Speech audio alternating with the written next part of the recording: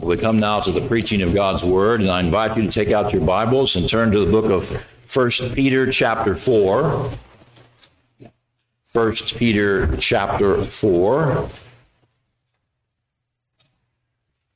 I'll be reading and preaching this morning on verses 1 through 6. That's 1 Peter chapter 4, verses 1 through 6, as we continue on in our study through this epistle. I invite you to read along silently as I read aloud this morning. 1 Peter chapter 4, beginning in verse 1. Here Peter writes, "Since therefore Christ suffered in the flesh, arm yourselves with the same way of thinking. For whoever has suffered in the flesh has ceased from sin, so as to live for the rest of the time in the flesh, no longer for human passions, but for the will of God. For the time that is past suffices for doing what the Gentiles want to do, living in sensuality, passions, drunkenness, orgies, drinking parties, and lawless idolatry. With respect to this, they are surprised when you do not join them in the same flood of debauchery, and they malign you. But they will give an account to him who is ready to judge the living and the dead. For this is why the gospel is preached even to those who are dead, that though judged in the flesh, the way that people are, they might live in the Spirit, the way God does." Let's pray. Our God and Father, we thank you for your grace and mercy today and for this opportunity to gather together as your people to hear your word preached. And we would ask now for the work and the ministry of the Holy Spirit, that he would be our guide and teacher today, that he would grant us an understanding of this passage of Scripture in such a way that our thinking and our conduct would be transformed for the glory of God, and that we would desire above all things to bring honor to you, to fulfill your will in our own lives for your glory and for our good. So bless us now. Sovereign Spirit, do that work which only you can do. For we ask these things this morning in Jesus' name. Amen. This morning, brethren, we return to our series in the book of 1 Peter. And as we begin chapter 4 here, we see that Peter's focus once again returns to the example of Jesus Christ. Once again, we find ourselves in that very same place, considering the example of Christ. In fact, throughout this entire letter, Peter has repeatedly pointed us to Jesus Christ as the one who gives us a joy that is beyond expression, a joy that is filled with glory, 1 Peter chapter 1 and verse 8, and as the one who gives the grace to us to bear up gracefully under suffering ourselves. For by his example, we see how we ourselves should suffer whenever we are called upon to do so. And of course, suffering is a part of what you and I are called to do. In fact, Peter made that clear back in 1 Peter chapter 2 and verse 21. And by the grace that we receive from Jesus Christ, we are to follow in his steps. And yet to follow obediently in his steps, we must have the same mindset. The same mindset that Christ himself possessed in his submission to God. And what was our Savior's mindset throughout the long course of his sufferings? Well, to put it very simply, although I do want to draw this out in greater detail as we go along this morning, to put it very simply, Christ's spiritual mindset, our Savior's mindset, was to live in such a way that his life was not directed by human desires or passions, but by and for the will of his Father. To live for the will of God. For as Christ but that he tasted the physical pains and agonies of soul that were associated with the flesh. Christ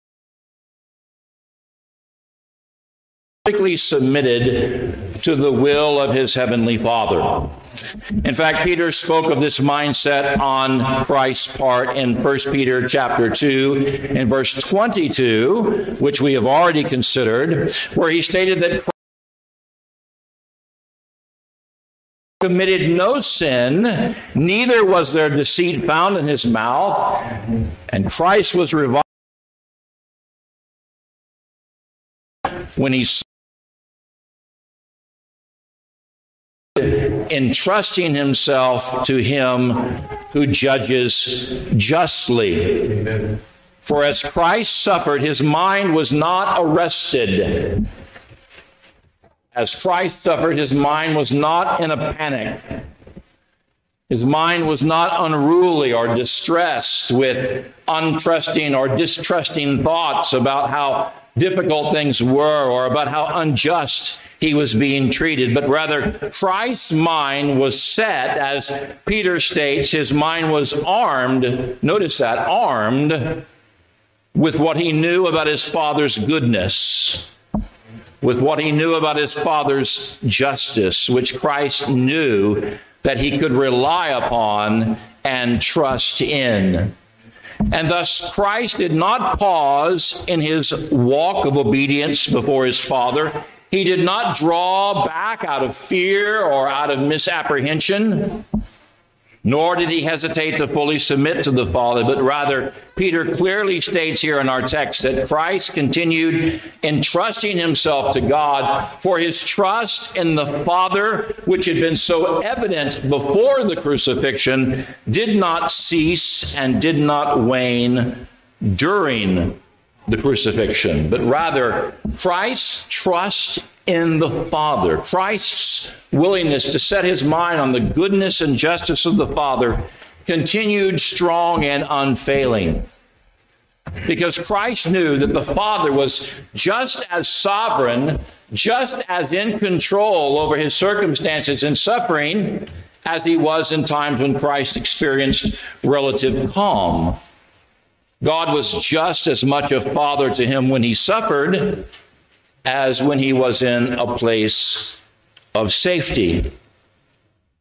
And of course, while Peter does not comment on this point here, I think it's helpful just to mention in passing that you and I are to be kept at peace by this same sense of calm. This justice of our Father,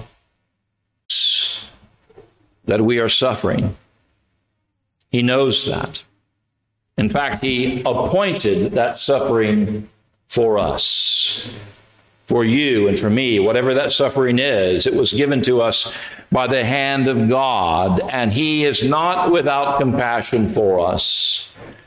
The same one who gave it to us is the same one who brings us through it. The same one who called us to it is the same one who has compassion for us throughout the entire ordeal. And his compassion for us is far greater than we fully understand, far greater than we fully comprehend.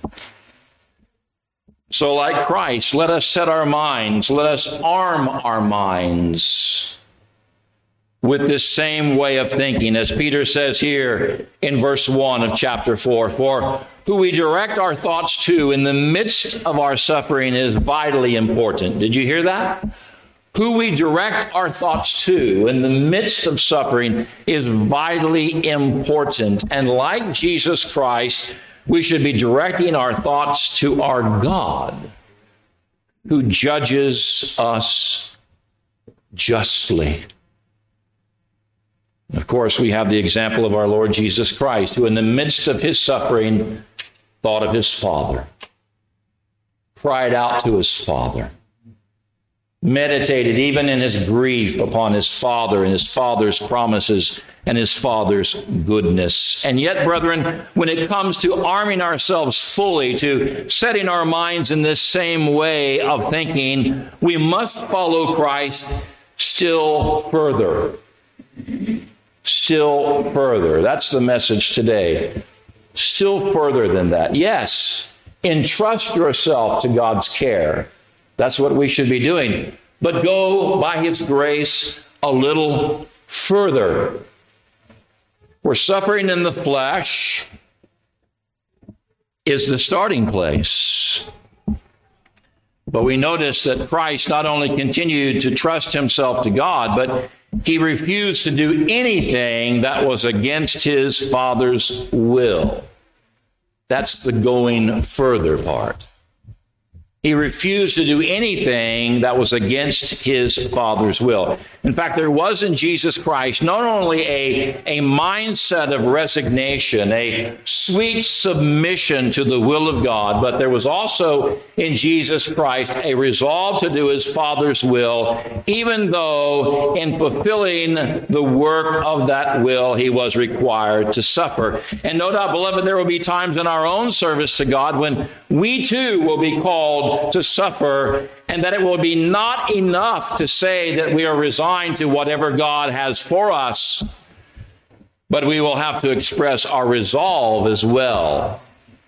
Our resolve to be active and to refuse to live according to those passions and desires which are opposed to our Father's will. That's the gist of this text, by the way, that we're talking about this morning. For us to say that we're resigned is one thing, but that we're also unwilling to resist those forces and those temptations that actually oppose our obedience to God does not speak well of us if we don't do both. No, brethren, to obey God, to embrace the sufferings that come with obedience to God, we must also be willing to go further. We must also be willing, Peter says, to turn from sin. To turn from sin. We must be willing to cease from a lifestyle that once characterized us. Our lives were once characterized by sin. In fact, this is the theme, this is the direction that Peter now takes us in our text here in 1 Peter chapter 4 and verse 1. For in taking us further in our thoughts about what it means to suffer righteously, Peter says, for whoever has suffered in the flesh has ceased from sin. Notice that statement. Whoever has suffered in the flesh has ceased from sin. Who is the whoever referred to here in verse 4? Who is that? Or in this verse, I should say. Who is the one who has ceased from sin? Well, clearly the word whoever in this verse cannot refer to Christ, although He is mentioned, as you know, back in the first part of this verse.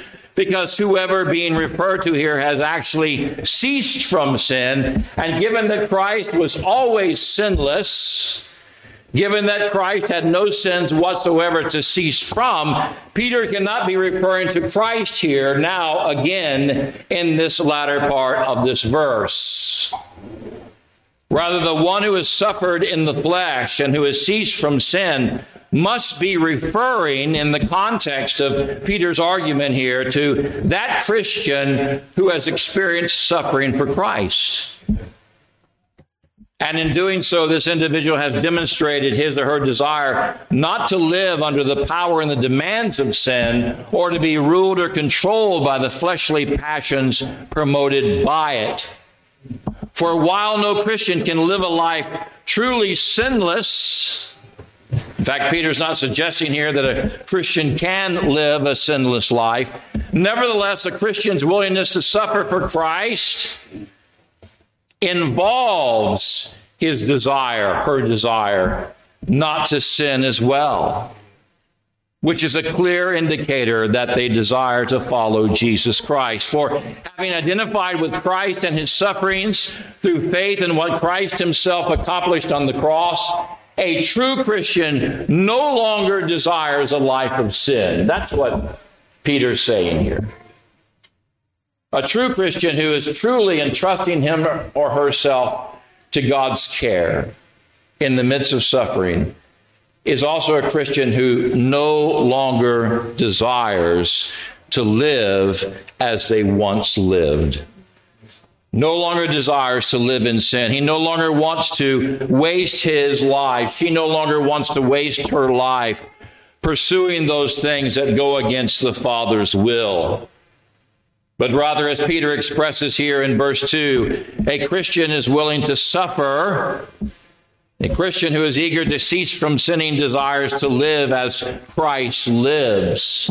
He or she desires, as Peter states here, to live for the rest of their time here as a believer who is no longer driven or consumed or motivated by human passions, but who is directed by God's will. For what was wasted by us in pursuing sinful desires in the past, Peter says, is to be left behind. What we wasted our time and effort on in the past is to be set aside in our new pursuit of Jesus Christ. That's the idea here. In fact, Peter's reason here in verse 3, and I find his arguments here fascinating, that we owe our past lives absolutely nothing when it comes to our present. You owe your past life nothing when it comes to your present conduct as a Christian who is now willing to suffer for the sake of Christ. For once we thought we were completely obligated to do whatever the flesh demanded. Do you remember those days, Christian? You thought you were obligated to do whatever your flesh insisted that you needed to do. You once believed that you would be empty if the passions of the flesh were not satisfied. In fact, brethren, you know this. You and I live in a culture, a lost culture around us that is constantly bombarding us with the false message that our priority, our key to happiness, our key to true contentment is to constantly cater to the flesh. To do whatever the flesh demands, to do whatever our desires say we're obligated to do, to feed those desires rather than to resist those desires. But Peter is saying, now that we've been saved, now that we have the Spirit, now that we've ceased from sin, now that we've resolved by the grace of God not to live in those sinful patterns anymore, we know better. We know better. We have been instructed by the Holy Spirit. We are now willing to turn aside from those things that the ungodly, and namely the Gentiles who are without God, are willing to do. In fact, Peter summarizes this point well here in verse 3 of 1 Peter chapter 4, where he writes, "For the time that is past suffices for doing what the Gentiles want to do." The time in the past satisfied whatever those demands were. They were unrealistic and sinful demands anyway, but the past has satisfied that. You have no obligation to go back and do anything more at all, because Christ has come into our lives, and Christ has separated our past from our present. Christ has made the time that we entirely wasted back in the past of no consequence any longer. I want you to hear the impact of what Peter is saying here. You have no obligation to go back. You have no ties. You have no reason to go back. There's nothing to pull you back anymore. There's no promises there that the flesh is making that it can fulfill. It's all an attempt to get you to go back to a lifestyle that you've already been delivered from. For that life no longer has a hold on us. That life is past. It's gone. We no longer owe it any kind of allegiance. Therefore, living with a view to the past, living bound to the sinful memories and the sinful passions of the past, is an utter waste of time. Let me repeat that and let me expound on it a little bit. I want to say this statement again because it's so important. Living with a view to the past, living bound to the sinful memories and the sinful passions of our lives before Christ is an utter waste of time. And let's be honest, we've wasted a lot of time in the past, haven't we? In fact, we can be tempted to waste time now in thinking about what's happened in the past because we have sinful memories. We have sinful passions that we were concerned about in the past that rise up from time to time. But the truth of the matter is, those things belong in the past. They have no place for us. The time that we spent in the past doing what the lost wanted us to do was sufficient to show one thing: how lost we were, how desperately we needed Jesus Christ. For what we previously took pleasure in, what Peter lists here as those activities that the Gentiles took pleasure in, should no longer appeal to us in the same way. Of course, Peter's very specific here about those kinds of activities that are in the past. Notice he mentions sensuality and passions and drunkenness and orgies and drinking parties and lawless idolatry. You get the sense he could have gone on and on and on, right? But he didn't. We get the idea. Our lives should not be characterized in any sense by these things. For now, suffering for Jesus Christ is more preferable than participating in sin. We'd much rather be abused for Christ's sake than to have the praise of sinners, and to have the guilt and the consequence and the regret of sin. And yet, brethren, because lost men and women do not value Christ as we value him, and because they see our desire to suffer rather than to sin as being offensive instead, you and I are often the ones who are held in contempt by others.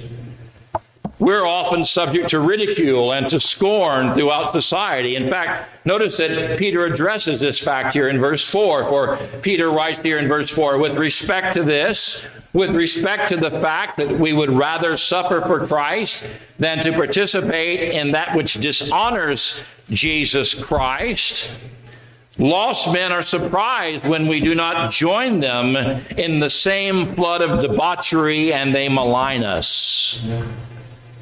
No doubt all of us who confess the name of Christ have at one time or another been maligned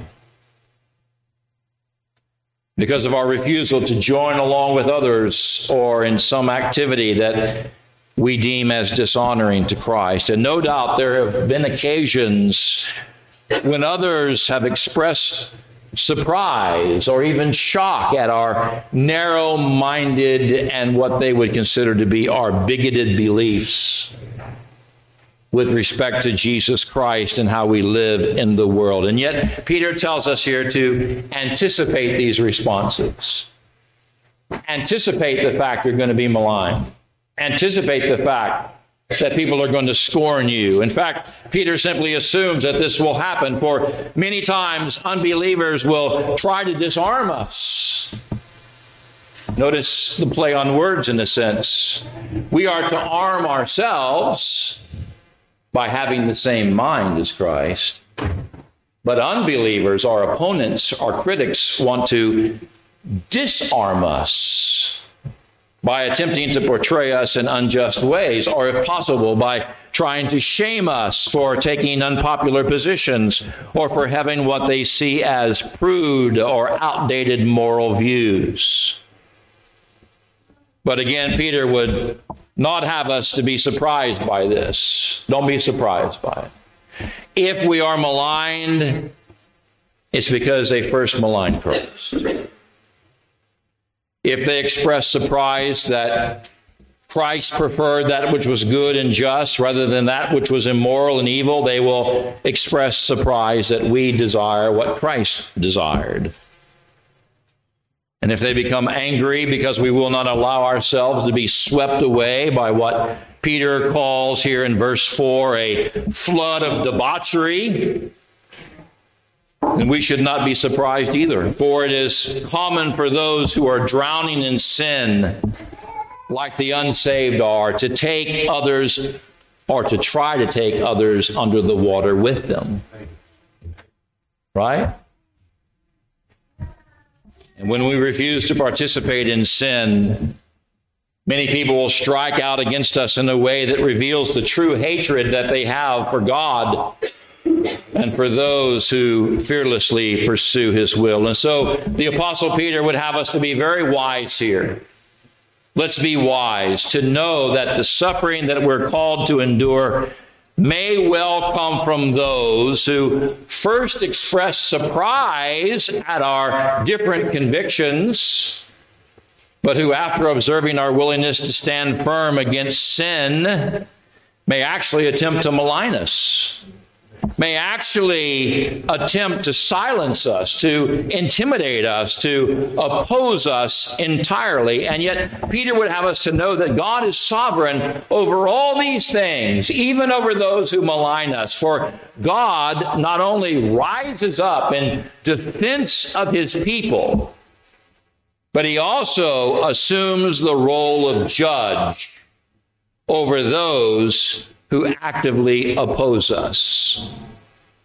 For in speaking of God's power as the presiding judge over our opponents here in verse 5 of 1 Peter 4, Peter writes, "But they, those who actively malign the suffering people of God, will give an account to him who is ready to judge the living and the dead." For all that unfolds, even the persecution that falls upon us, even the opposition that we face as God's people, takes place under the all-knowing, watchful eye of the just judge, who is not unmoved by the cries and prayers of his people, but he will, in time, vindicate us. You will be vindicated. I will be vindicated because of Jesus Christ. And he will hold personally accountable those who seek to harm his people, including us. Surely, friends, as much as it is a fearful thing to face this righteous judge, how much more fearful and dreadful is the prospect of standing before God as a guilty persecutor and opposer of his suffering people. In fact, if you are an opposer and a persecutor of God's people, be careful. Be aware of what you're doing. Be careful of what you do. Be mindful that the lowly person in Christ who you now persecute so maliciously is highly favored in the eyes of God, is highly favored in the eyes of the judge, and he will hold all personally accountable for what they say and do against them. And to you who are now being persecuted, to you who are now acquainted with suffering for Christ's sake, may you take heart. Take heart. For though your accusers may appear to have the upper hand now, and there are times when it seems like our accusers do have the upper hand, they seem to have the advantage.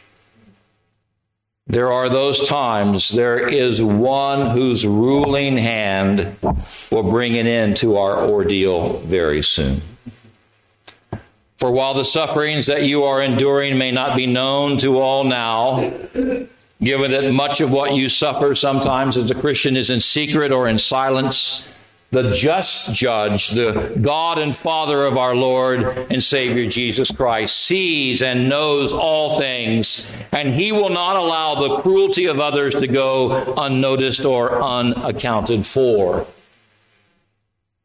So, brethren, Christian who is acquainted with suffering, Christian who is now undergoing suffering, rest assured, you who are suffering for Christ's sake, you who are being persecuted because you hold Christ's name as being more precious than your own, you will be blessed. Blessed. Jesus declared in Matthew chapter 5 and verse 10, blessed are those who are persecuted for righteousness' sake, for theirs is the kingdom of heaven. Furthermore, let us not surrender or forsake our hope also that many who now rail against us, many who now rail against the truth and who are now speaking evil of Christ and of his people may still be, by the grace and mercy of God, saved. Those individuals who seem to hate you so may indeed be called by grace to Christ soon. It is not merely for anxious sinners that the gospel is to be preached, but the gospel is also to be preached to the obstinate, the obnoxious, the outright rebellious, even the active opposer of the glorious gospel. Even that person who so sorely mistreats you. In fact, we have a compelling example of this in the life of the Apostle Paul, of what the gospel of God can do in the life of one who was hell-bent on destroying Christians and the church of God. For you'll remember the man Saul, right? Actively persecuting those who confess Christ, working diligently to destroy all those who assembled together for worship of Christ. And yet on the Damascus road, through the power of Christ's own words in the gospel, the Apostle Saul was saved. And he who once spoke out against Christ became an ambassador of Christ. Imagine that. He who once persecuted the church and tried to destroy it became an apostle of the church. And he who spent the remainder of his life trying to build it and promote it was one who once tried to destroy it. For the gospel is the power of God unto salvation. The gospel transforms those who once were lost and gives them spiritual life in Jesus Christ, unites them with Christ in his kingdom. Furthermore, the gospel transforms those who were once militant in their opposition to the truth into those who are eager to follow Jesus Christ. That's the beauty and the power of the gospel. That was true in many of our lives. In fact, this explains why Peter, writing here in 1 Peter chapter 4 and verse 6, writes, for this is why the gospel is preached to those who are dead. This is why the gospel is preached to those who are dead. And dead here does not refer to the dead who were mentioned much earlier. In fact, I mentioned this last week when I did an exposition of the previous passages.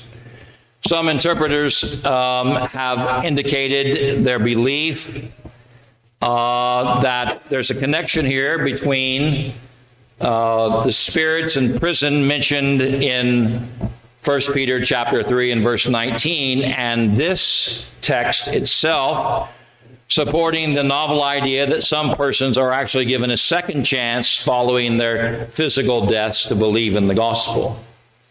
And yet the Apostle Peter's focus here is not upon spirits in prison. That's not the dead being referred to here, nor is Peter suggesting that some will be given another opportunity after this life to believe in Jesus Christ. In fact, I explained to you last Sunday that the spirits in prison mentioned back in chapter 3 and verse 19 were fallen demonic beings, that the proclamation that was made to them was a proclamation of Christ's victory.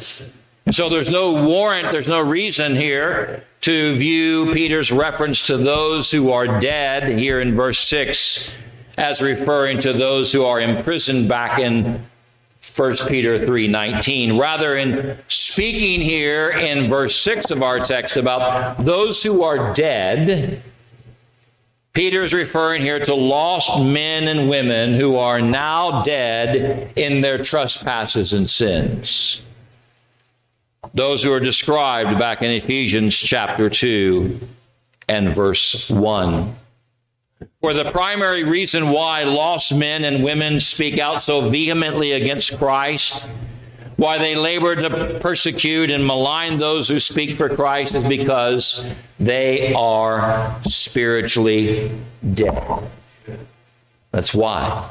That's why they act the way they do. Their fallen minds are still darkened by sin and unbelief. Their eyes are still not capable of seeing the spiritual beauties of Jesus Christ. Their ears are not yet open to the sweet, glorious sound of Christ's voice as it is proclaimed through the gospel.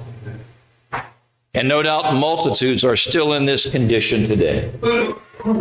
Multitudes. In fact, this is the case with the majority of men and women today. Let's not forget that we are told by the Apostle Paul that the God of this world has blinded their minds to keep them from seeing the light of the gospel, to keep them from seeing the glory of Christ, who is the image of God. And this describes so many today. For unless the Holy Spirit of God removes the veil from the mind, unless he enables a person to see the light of the gospel and the glory of Christ, a person will remain in darkness. And it's our prayer that this state of blindness will soon end. In fact, if you're not a believer today, our prayer for you this morning is that the darkness of mind that you have been experiencing and the confusion that you have had because of your lack of spiritual hearing will soon be lifted. Soon be lifted, and that you will know with spiritual clarity and the strong conviction of faith that the Spirit produces life. And the Spirit produces life in believers. In fact, it is for this reason Peter argues here in 1 Peter chapter 4 and verse 6 that we preach boldly the gospel of Christ. For no other message, no other means can enlighten the mind. No other message can open blind eyes. No other message can unstop the ears of those who now hate Christ. No other message can transform them into persons who are glad to hear Christ and do as he commands. Boy, if you think about that, that's a powerful message, isn't it? A powerful message indeed. A life-changing message. For we know that those who are dead, in the sense that Peter speaks of here in verse 6, have nothing to commend them in the eyes of God. In fact, Peter states that they have been judged in the flesh as people are. They have been judged in the flesh as people are, meaning basically that they have already received a sense of God's condemnation for their unbelief. They've already been judged. Their lives have already seen adverse effects because of sin. But our hope, in fact, the reason that we continue laboring so diligently and prayerfully to preach the gospel is our steadfast confidence that if individuals do believe in the gospel of Jesus Christ, they will, as Peter states here at the end of verse 6, live in the Spirit the way God does. Or we could actually translate this last phrase, live in the Spirit according to God's ways, which I think makes more sense. Live in the Spirit according to God's ways. For when a person is regenerated by the Spirit, this is the whole point that Peter's been making here. This is like a summary of it all.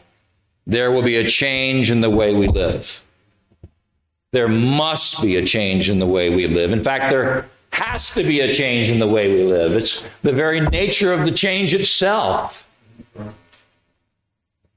For we will no longer live according to our own way. We will no longer desire and to endeavor to fulfill the flesh, but rather we will desire to live in conformity to what God reveals. And there are no exceptions to this vital spiritual principle. No exceptions. Therefore, while we who are believers in Jesus Christ are often required to suffer Because we've chosen by God's grace to cease from a life of sin, we do so willingly and gladly. We invite the suffering, we invite the hardship, we invite the difficulty, knowing that God is actively at work within us and that what God is doing within us enables us to live for God's will. I trust that that's what you want in your life. I know it is in mine. To live for the will of God. Not for myself, not for others, not to live up to others' expectations, not to live up to what my flesh demands, not to live up to what society says, but to live according to God's will. Whatever that is, wherever it takes me, however far I have to go, whatever I have to sacrifice. May this be the sincere desire of all of us living here in the sight of God this morning. May God bless the word that we've heard today. May he bless it for his own glory, for the growth of his church, and for the spiritual good of his people. Let's pray. Our God and Father, we thank you for your word today and for your mercy and grace. We thank you for what Peter's been saying in this text this morning about the change of life that will certainly take place as your Spirit regenerates us and we become aware of our new life in Jesus Christ. For because of Christ, we have resolved to cease from sin. We have pushed aside the things of old. We have set out on a new course. We realize we have no obligation, no allegiance to the past. We no longer have to answer to the demands or the requests of the flesh, but we're called to move forward. And in moving forward, there's suffering. In moving forward, there's difficulty and misunderstanding and being maligned and abused. But we take that in stride. We take that with our minds set upon your will, in the strength of your Spirit to do what you've called us to do. And we ask for the grace to do that today. Father, if there's anyone here today outside of the Lord Jesus Christ, may they realize that they are indeed spiritually blind and desperately in need of the light of the gospel. And we would ask that you would have mercy upon them today and grant them faith and repentance to the saving of their souls, that they might know what it is to live for Jesus Christ, that they might know what it is to suffer for Jesus Christ, because living for Jesus Christ is not an easy life. Like Peter's been making that very clear to us, Father, throughout this entire epistle. It's not a cakewalk. It's not an easy life. But it is a worthy life by your grace. It is a noble life. It is a God-honoring life. It's a life that we as your people desire to live for you. So bless us. Bless your word today, we pray. In Jesus' name, amen.